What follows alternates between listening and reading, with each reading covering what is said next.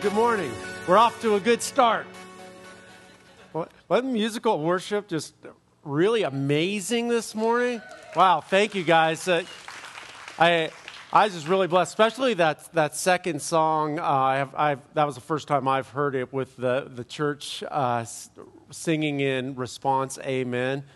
That's good. That's so good. And God is good. So, hey, we are in a series, Nuclear Family, Source of Power or Destruction. We kicked it off last week, just really looking at the interaction of the family and specifically, kind of a husband and wife and what that looks like.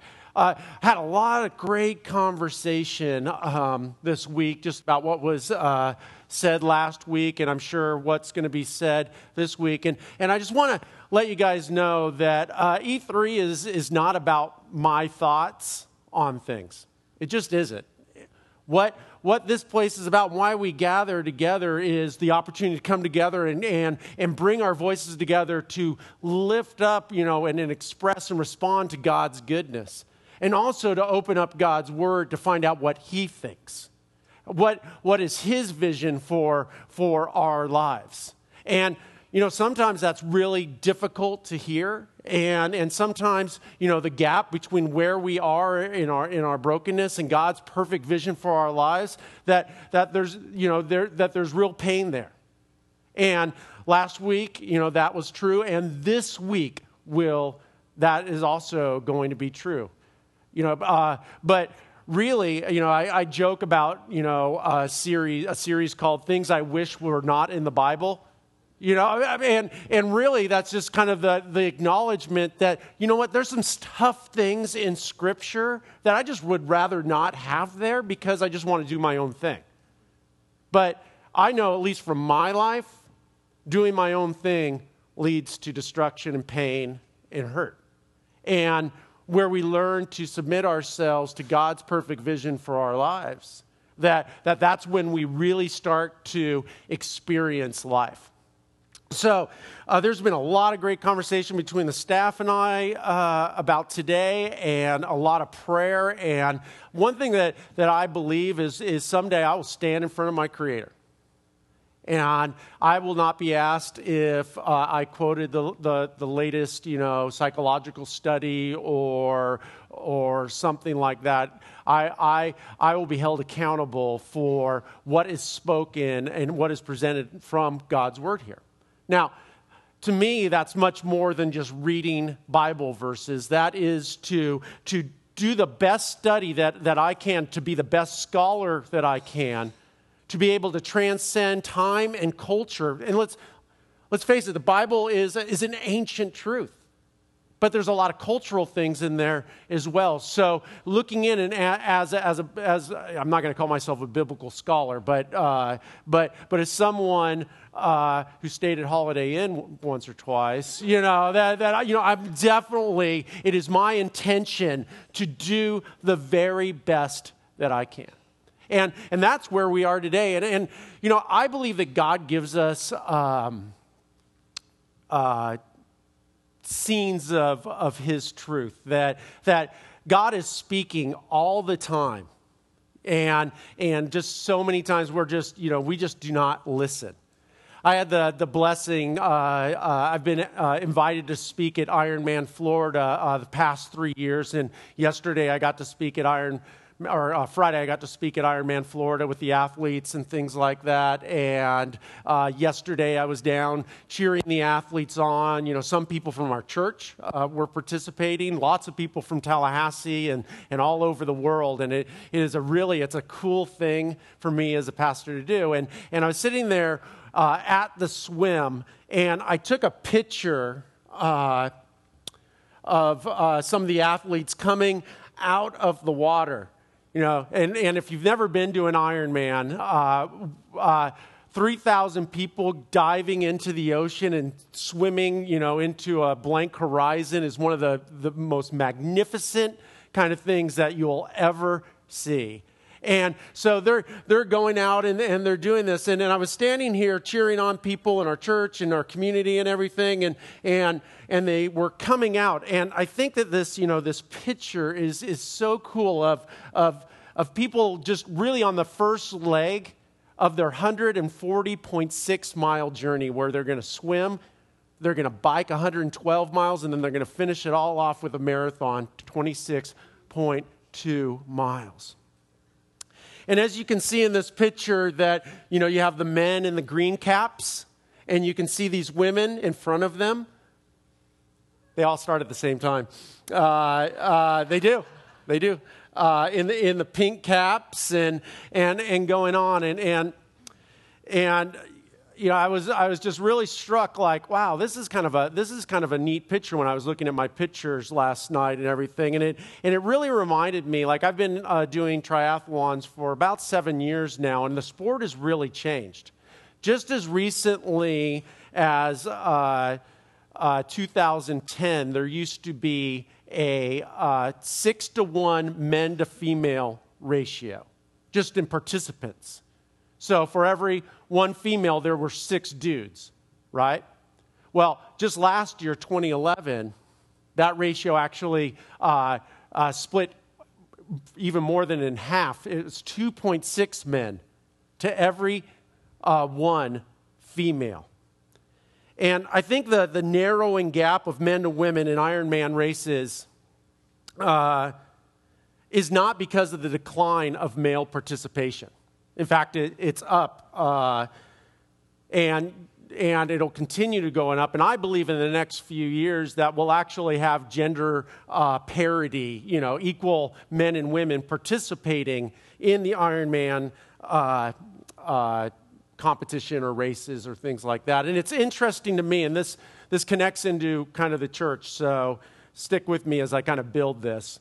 The healthy parity is not achieved by cutting out participants. Ironman didn't say, okay, there's only 400 women and 1,400 males, so we're gonna tell 1,000 males that they can't participate. That's not how they went about it. Ironman took the longer. That would have been quick. They could have changed it instantly. But what they did was they took a longer, healthier track, and they said, you know what, we want to encourage and make room for women to participate in this sport. And the interesting thing is you look at this picture of the green caps and pink caps. I was actually not taking a picture of the green caps or pink caps, but I was taking a picture of the red cap. And this is where I thought I was doing one thing, and God showed me that I was actually doing another. Now, the red cap is not for male or female, but it is for physically challenged athletes. And as I was sitting there watching and cheering people coming in and, them huffing and puffing and everything, just off to the side, this gentleman was crawling out of the water with just one leg. And in Ironman, you can't be touched. You can't be helped. Everybody does the 146 miles to be an Ironman. And he's pulling himself out and dragging himself. And I was kind of just really looking at this picture late last night, and I was like, you know what? That's really a picture of the American church. The American church isn't really about green caps or pink caps, but it's about people on a journey trying to do this endurance race of life, to finish the race and earn the prize, to hear my well done, my good and faithful servant. But so many of us are doing it handicapped. So many local churches as the body of Christ, and this being the picture of body of Christ, we're doing it in a physically challenged state. In Galatians chapter 3, verse 26, and this is kind of the overarching scripture that we're going to be talking about today, Pastor Eric sang a song about us being children of God. That song is from this verse. Paul paints a picture of the church when he wrote, "For you are all children of God through faith in Christ Jesus. And all who have been united with Christ in baptism have put on Christ, like putting on new clothes. And then he says this beautiful thing about the body of Christ, about us being salvation, us being, coming together as the body of Christ to run this race. He says there is no longer Jew or Gentile, slave or free, male and female, for you are all one in Christ Jesus. Can you go back to that picture of the athlete in the red cap? We are all one in Christ Jesus. But this is what I believe. I believe an amputation has occurred. I believe the American church is racing in not a healthy state. And we've all heard about the decline of the American church, right? How attendance in the American church is going down. But I don't believe that there's a decline in the American church. But I believe that there's been an amputation, and this amputation has been from men. Let me just give you some statistics. On any given Sunday, if you go to any given church across the United States, and your average church, 61% of people there are going to be female, of adults are going to be female. Only 39% of male. That's just coming together and just singing together and learning together. Each Sunday, and I know this is true here, that 25% of married women bring their children and they worship alone. Here's probably the biggest one. I don't really think about the impact and health of a church as Sunday attendance, but participation in growth groups and serving and things like that. The average participation in the American church during the midweek is 70-80% female. And I just want to point out something. We talk about reality here, okay? And this is not to be hurtful or anything, but we just had a team. This is an example. We just had a team go to Guatemala. And that team had 1 male on it and 7 female. So when I'm talking about those guys, I'm talking about us guys too. Not guys in the male-female sense, but as a collective Californian y'all sense. And here's another one that only 10% of U.S. churches are able to establish or maintain a vibrant men's ministry. When we have authentic manhood, that's here and it's a struggle to convince men to come together and learn together and be open with each other.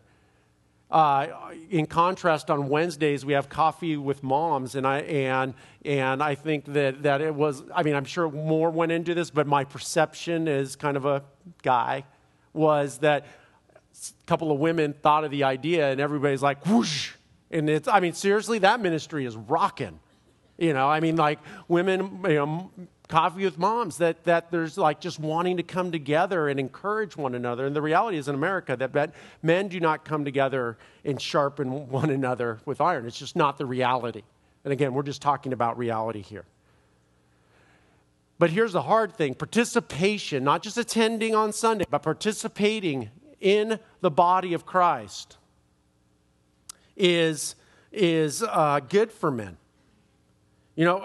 Churchgoers, and statistically, a church-going male, attending male, is more likely to be satisfied with life. That it is a greater predictor of marriage stability. And also that teens with fathers who participate in the body of Christ are more likely to say that they enjoy spending time with their father and that they admire them. Also, men participating in church is a good thing for the church. That statistically, churches with a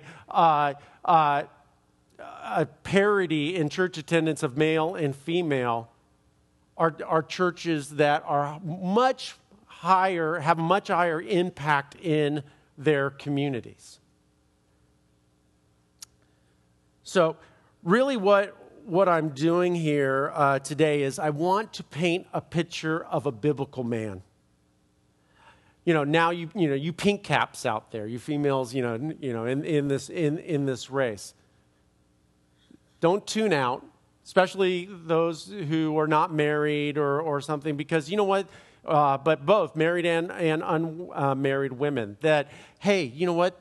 Some of this stuff is stuff that you can encourage your husband to be more like, or those of you who are not married and want someday to have a partner in ministry or just a partner in life. These are characteristics that you know what? They need to be present in your man if you really want to experience kind of this biblical idea of family. Now, I want to give you one caveat. Any declarative statements made today about men is not done in exclusion of women. If I, for example, say, men, you are to be generous, that statement does not mean women, you are to be stingy.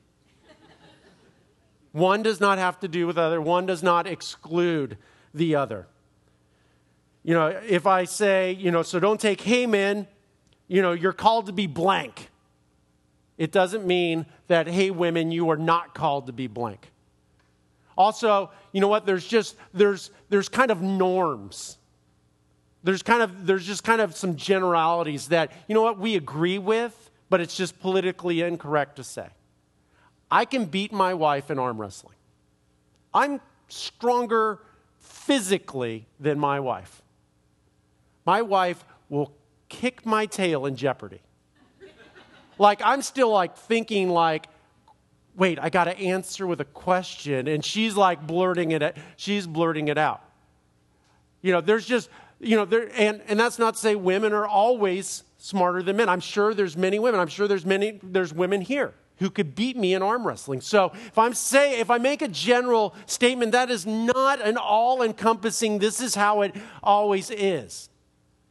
Okay? So can we all agree when we're talking about that one statement does not exclude someone else, and if I make a chauvinistic statement or something that you may I'm not saying that you can't. I'm just saying, men, you've been specifically called to. Got it? Okay.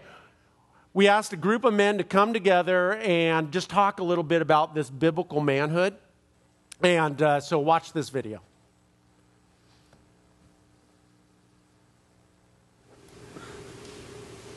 To me, the manly man is Captain Miller from Saving Private Ryan. You have a citizen soldier who's a teacher, but he's a warrior now, and he's got a job to do, and it's not a great job, but he's going to give it his all, and he's going to get the job done no matter what it takes. To me, the ideal man, going back to Castaway Guy, is decisiveness. Fidelity is a real important issue in terms of a husband, whether it be a quiet fidelity or the sacrifice that he makes, or it's a blatant that fidelity comes through that projects to people that this guy's never going to be unfaithful to his wife. But that also goes to her too, that she knows that. Wouldn't even think that he would stray. So I think that's an important quality. Is someone who just really can show their love to their children, and who recognizes the idea that a lot of people, and especially their kids, don't want anything else but time with them, and that simplicity, I think, is often something that makes people a good father or spouse. So, guys, what's the standard, the biblical standard that you use, that you try to use? Do you try to measure yourself up with? For me, I think patience is what sticks out whenever I read Scripture, and it applies to so many areas, especially for us in the modern world. You start dating somebody over a text message, and you break up with them over a Facebook message, and there's a sense to which you never slow down and let God just help you make decisions. And I think that's true, not just for young men, but for married men and fathers as well. And just having not only patience with, those who we're entrusted with, but also having patience that God will provide better answers than the ones that we face. Like in a situation, like not just thinking, what do I think? Trying to put myself in, okay, how are they feeling about this? How are two people like breaking up? Well, what happened on her side? How does he feel about this? What do I think God feels about this? I've always thought that the fruits of the Spirit was an important standard, so much so that I know there are 9 of them. I memorized them, and it starts out really easily, like love, joy, peace, patience, kindness, goodness, faithfulness, gentleness, and self-control. Those are ones that are standards, and all of them are those that I like to go back to as a focus, as a focal point of being an ideal man, father, husband. If you open up your Bibles to John chapter 13 and verse 12, starting verse 12, we're going to just real quickly just begin with a verse that's traditionally not used for what a biblical man is. But I really think that it is probably the primary and first thing that a Christian man should be. In John chapter 13, verse 12, Jesus, after he washed their feet, he put on his robe again and sat down and asked, "Do you understand what I am doing or was doing? You call me teacher and Lord, and you are right, because that's what I am. And since I, your Lord, teacher, have washed your feet, you ought to wash each other's feet." And then verse 15, "I have given you an example to follow. Do as I done for you," or do as I have done to you.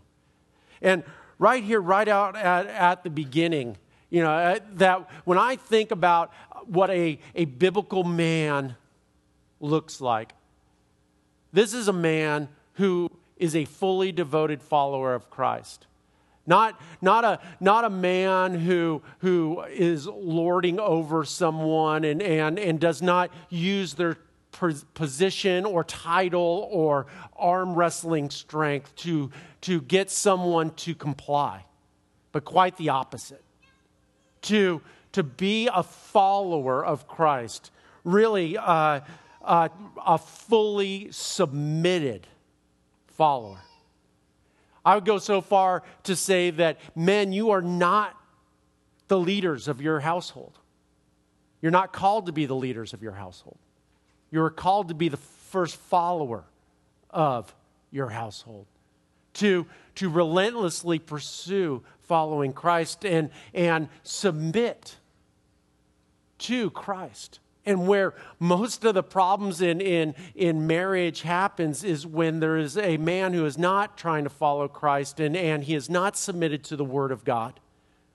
And he's falling back on his base instincts and his selfish nature, begins to tear his family apart. This idea of submission historically has been handled very poorly in the church, especially with Ephesians chapter 5 and verses 21 through 33.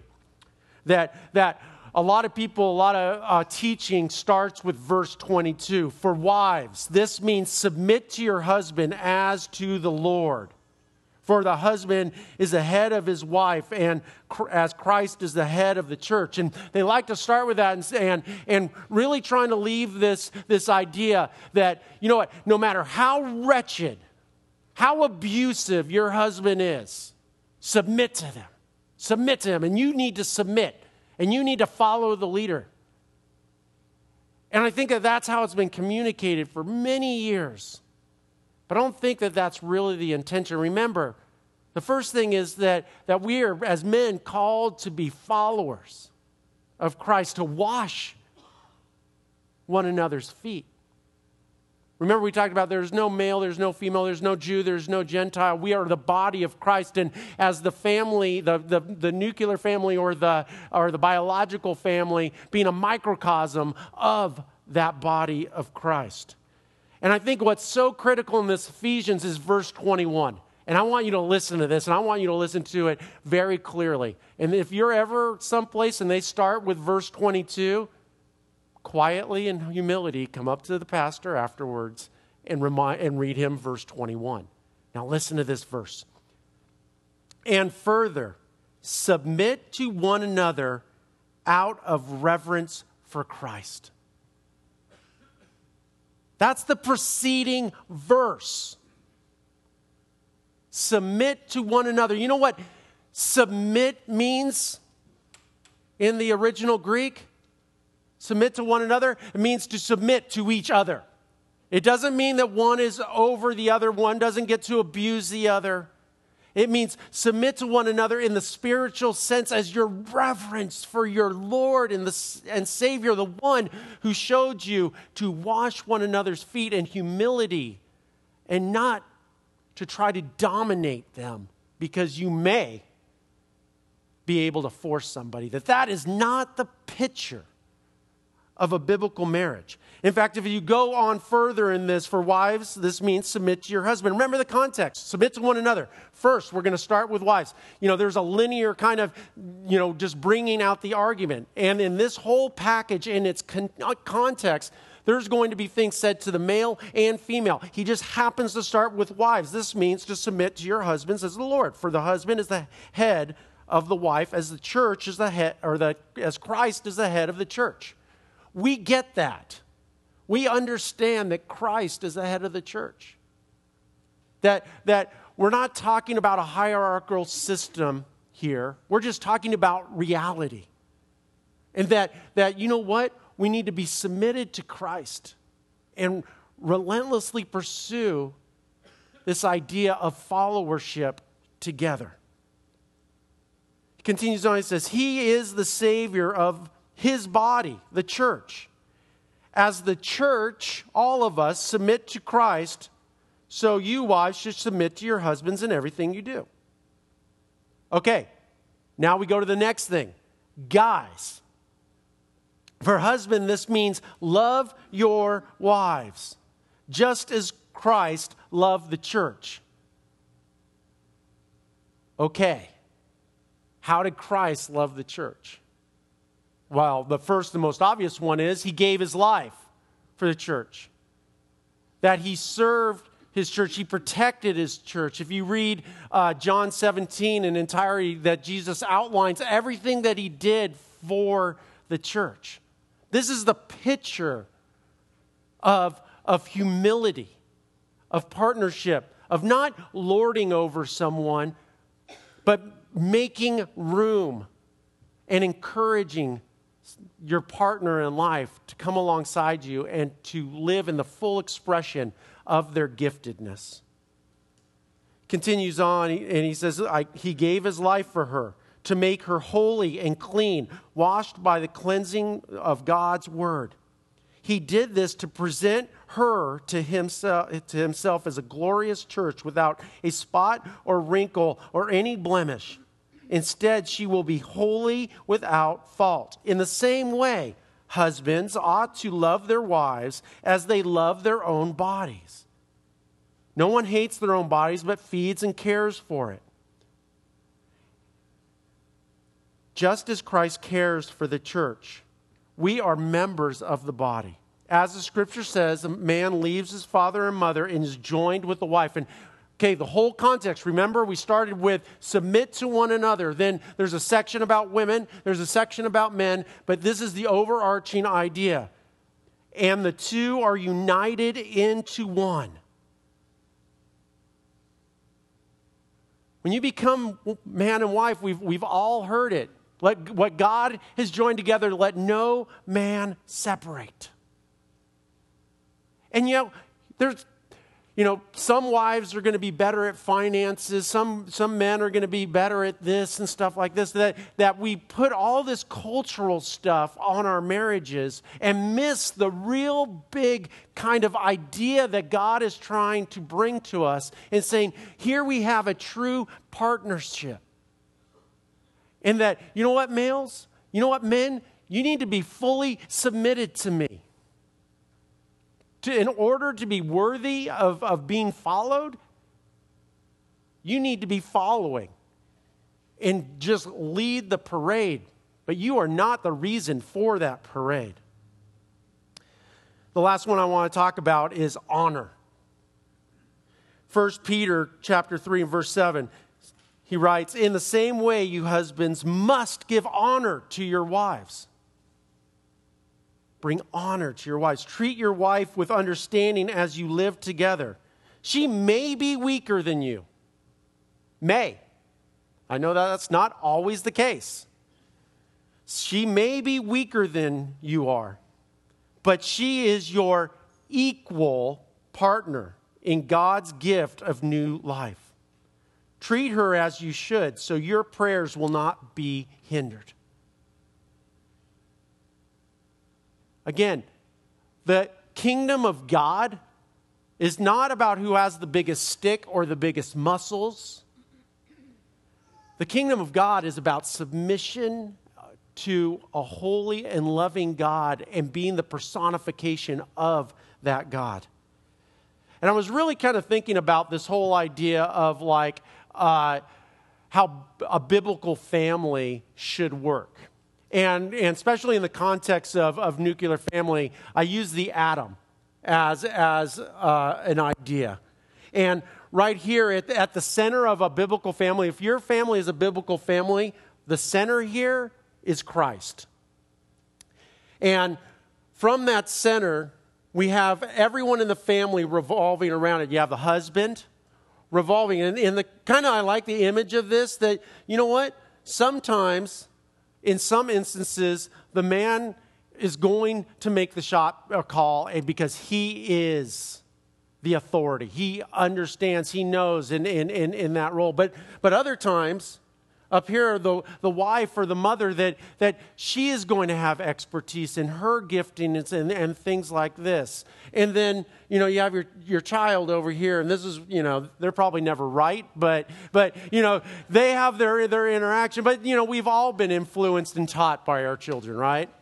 I mean, and here I think that we have a closer picture, and it's really interesting to me that this whole term nuclear family, developed in the 20th century. But you have this idea of nuclear family that you know what? You have this biblical family as a dynamic organism that's revolving around the atom.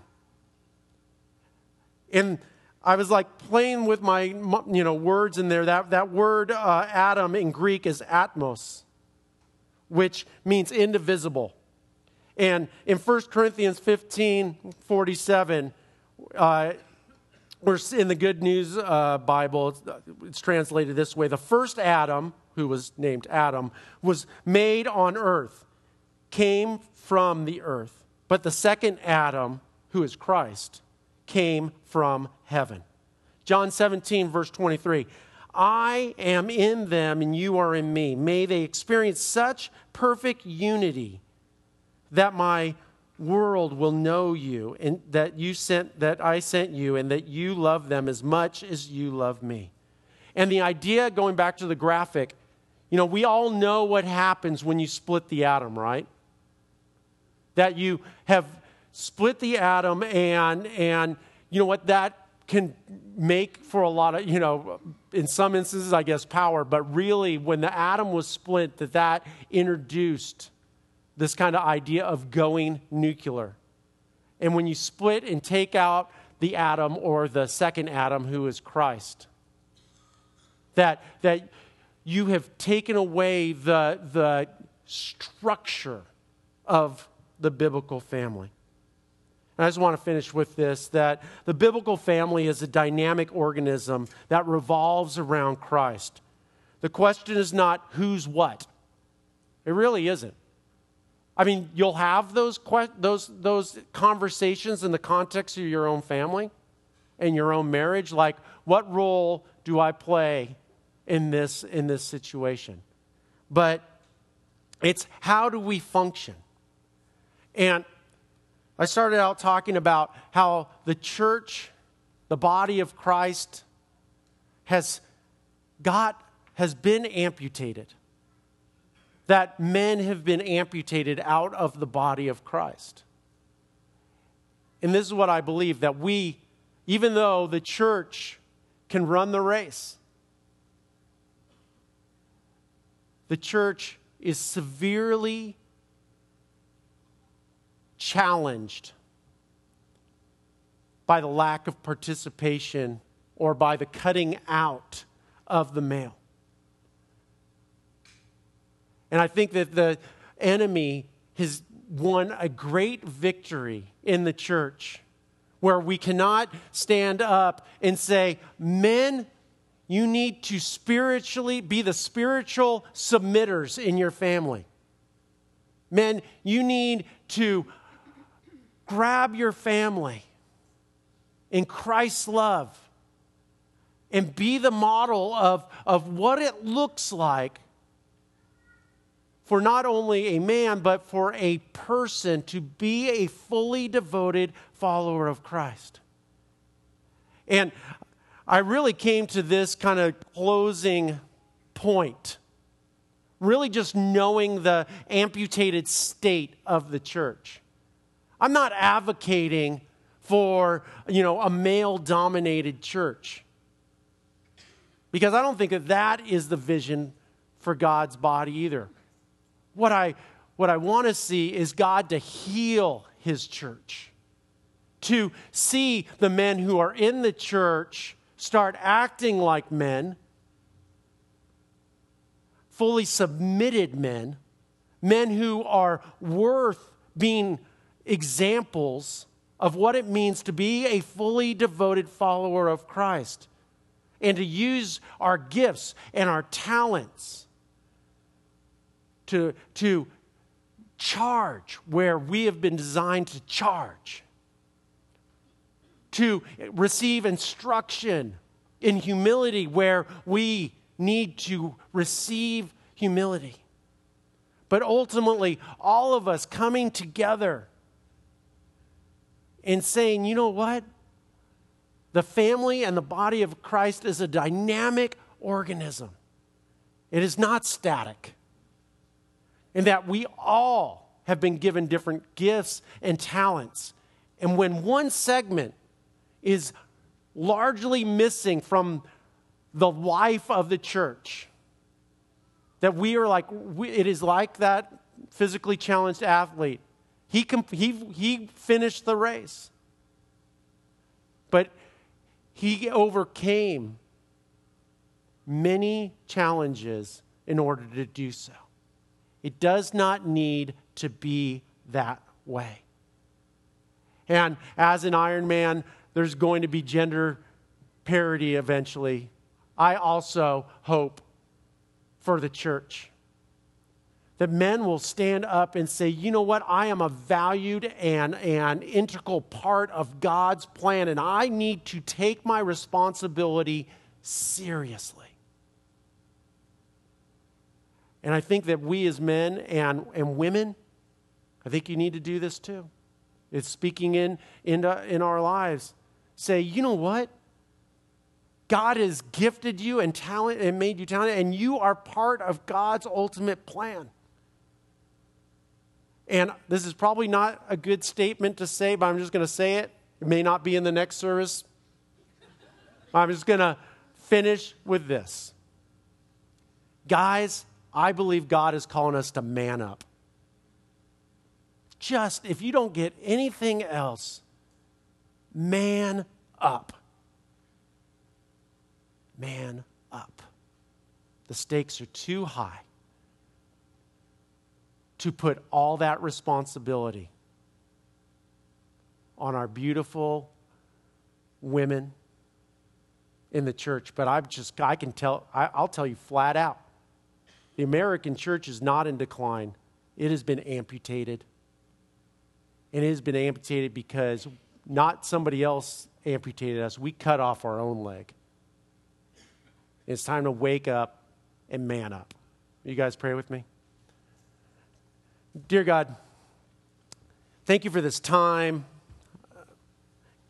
God, I know that this is probably a great conversation starter, and I welcome those conversations. God, I hope that, and I, in fear and trembling, hope that I communicated what you wanted me to communicate today.